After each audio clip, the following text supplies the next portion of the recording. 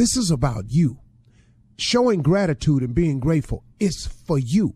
And let me tell you what it does. When I started doing this, man, it started changing my day. It started changing my attitude towards the day. So when the difficulties of the day began, they were nothing to me because I was so filled with gratitude.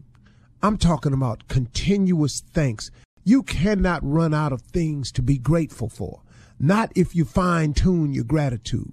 Not if you do it in a way where you're being very specific about what you're grateful for.